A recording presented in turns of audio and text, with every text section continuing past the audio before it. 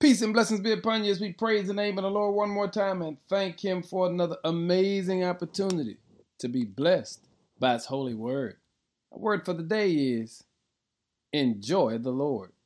In 1 Chronicles 22, verse 19 says, "Now seek the Lord your God with all your heart and soul. Build the sanctuary of the Lord God, so that you can bring the ark of the Lord's covenant and the holy vessels of the God into the temple built to honor the Lord's name." One of the things we've got to learn how to do is build a place where we can enjoy God. Because we live in a world where we're so constantly trying to get more. We're trying to survive. We're trying to create this life that we think we all would love to live. But in doing that, sometimes that rat race causes us to miss all of these opportunities we have to simply enjoy the Lord.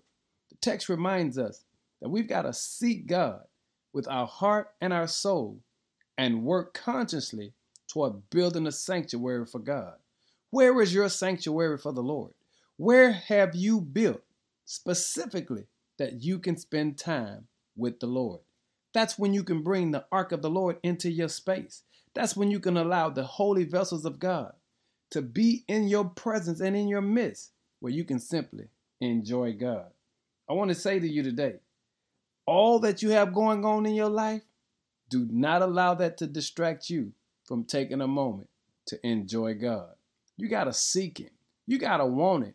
And if necessary, you got to build a space for you and God every day. Enjoy the Lord because He's available for you. In Jesus' name, amen.